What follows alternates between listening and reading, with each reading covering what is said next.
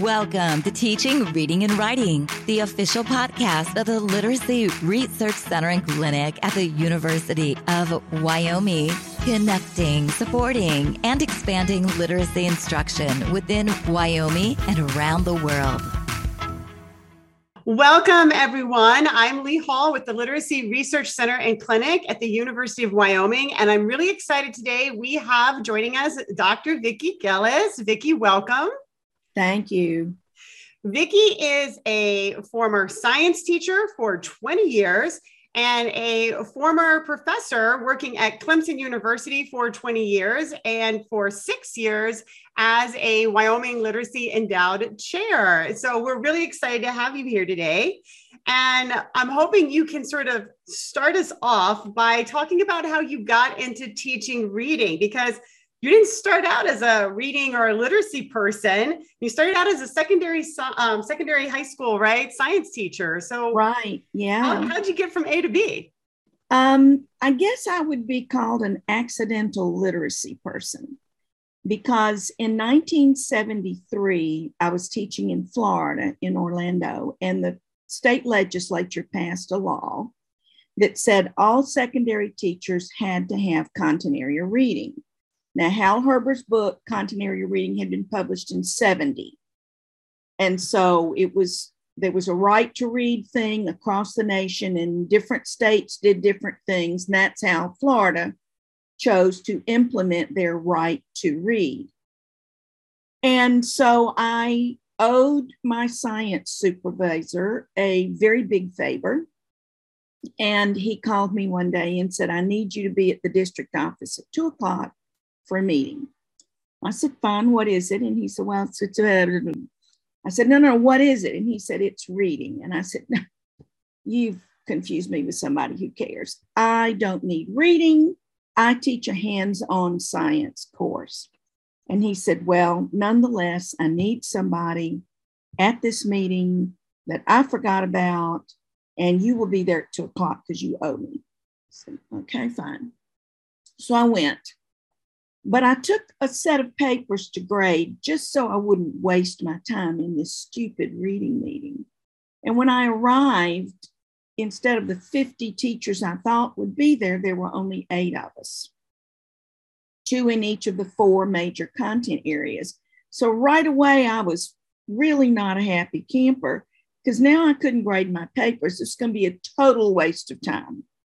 So Joy Monahan, who was the secondary science reading supervisor at the time, got up and did her spiel, and she talked about how to teach reading through content. And all this time I'm thinking, oh, lady, you are barking up the wrong tree here. Don't tell me how to teach science. And at the end of her presentation, she said, now I just try 1 or 2 of these ideas and get back to me. And I thought, oh, I have you. I got perfect situation.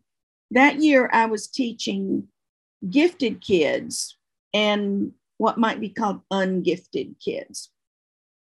Now, in my ungifted class, I had students who were regularly a thorn in my side. One in particular had started removing the bolts in the table about every 6 weeks. She'd get all the bolts taken out, never could catch her at it. And somebody would come and throw his books on the table the very next period, and it would collapse. And then, it was just chaotic. So I tried her ideas, 2 of them. They were, of course, the ideas that required the least from me. And they were, first of all, I inverted the way I was teaching. I did labs first. Then I talked about what we did in lab and how it related to the reading, gave them the lecture that I typically would do first, and then gave the reading assignment. So it was lab, lecture, reading assignment, instead of reading assignment, lecture, and lab. And I also did a list group label activity with them instead of coming up with a review sheet, which I'd always done for them, which was, ridiculous because they never did the review sheet, particularly this class. I'd find them wadded up in the trash can, which just did nothing but elevate my blood pressure. And so we did a list group label for review. And then I gave my ungifted and my gifted class, which, by the way, I have taught in my normal, brilliant way, the same test. It's the only time I ever graded the test twice. Because my ungifted kids, the kids that I assumed could not read a word, had higher scores than my gifted class. And the best essay happened to be written by the young lady who was so talented in mechanics and unscrewed the bolts, which she never did again after that. And I called Joy, apologized for my rude behavior at the in-service, and asked her if she had any other ideas. And that is the way I became a teacher trainer in disciplinary literacy. For me, content comes first, always. So you have to look at what you're going to teach and ask yourself a few simple questions. What do I want the kids to know and be able to do at the end of this instruction? And what do they need to read? It may not be a text like hard black and white text. Might be a video, might be a lab, might be going outside and doing some observing. But you've got to ask those questions. And then you choose strategies that are going to help them accomplish the learning tasks that you've set for them. Right. And this goes for elementary teachers too, because I've seen elementary teachers who's, like my granddaughter is in 5th grade. She gets science every other day and social studies every other day. And when she was in like 3rd grade, it was like a quarter of social studies and then a quarter of science. And that's just nonsensical, because if you do that, they have none of the prior knowledge they so desperately need when they do arrive at middle school. Right. So for elementary teachers out there, I would say teach science, teach social studies, but teach literacy at the same time. You can accomplish 2 things simultaneously. Absolutely. And as a teacher, you really have to, because we have too much to do one thing, do it well, and move on. You've got to do 2 or 3 things simultaneously. Yeah.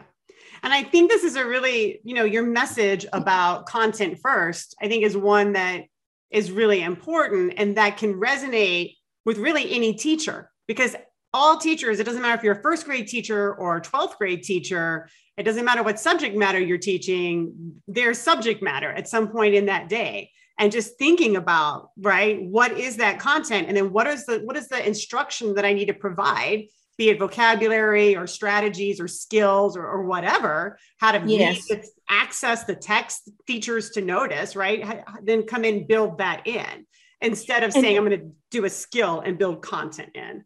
Yeah, there was some research done by McGowan and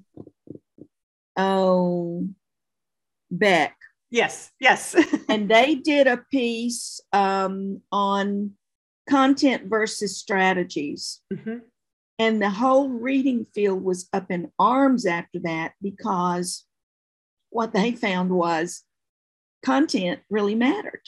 Yeah. And that if you teach strategies and only focus on the strategies without the content, you're not really teaching anything about comprehension.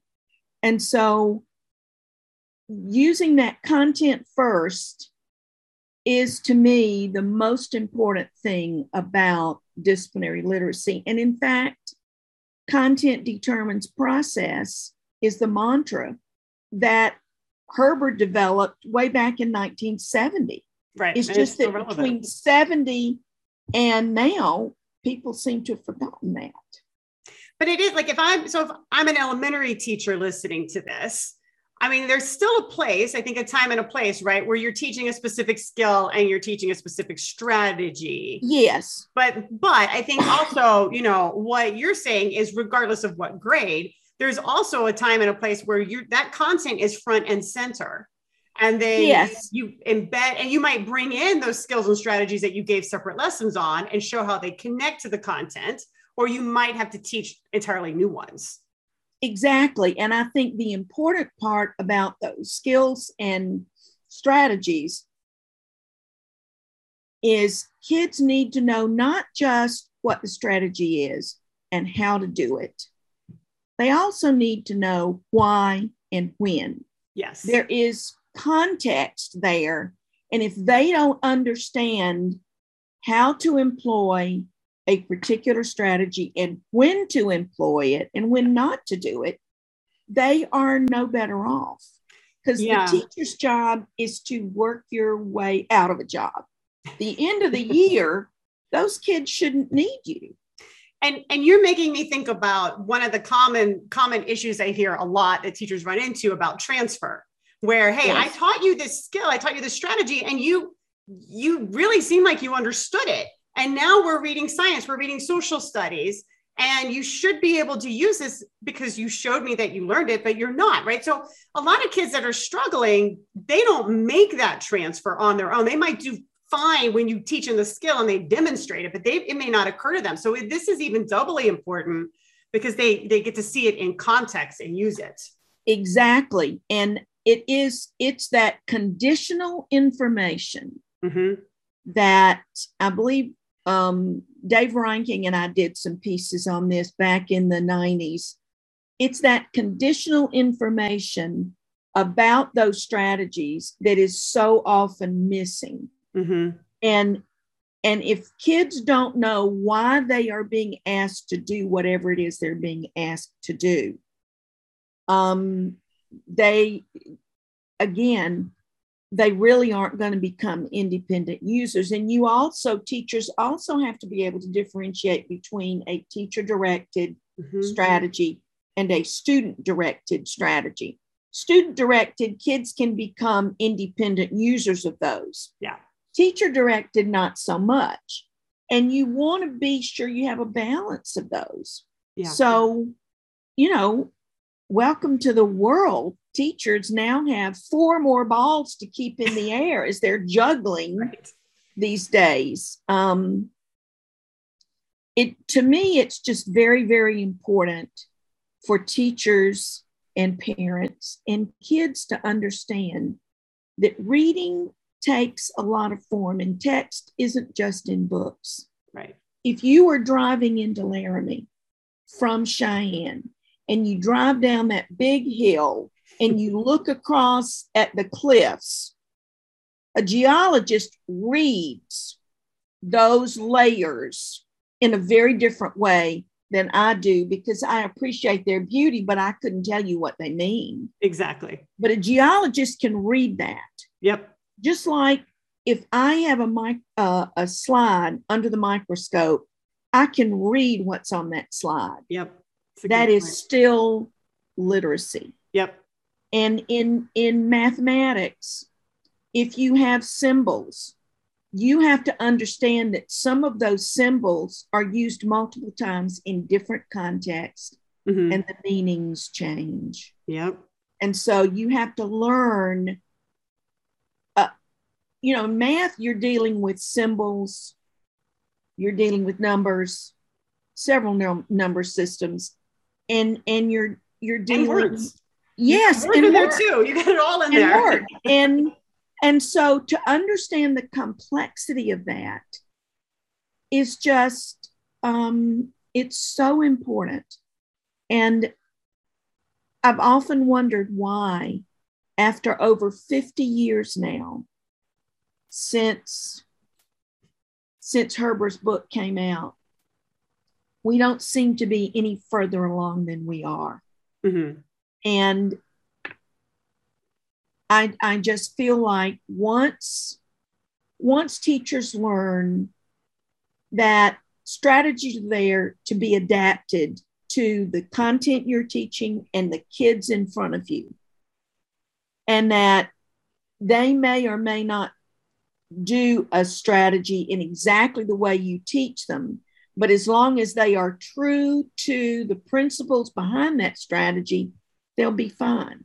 They might just invent a better way to do it. That is such an important and beautiful message.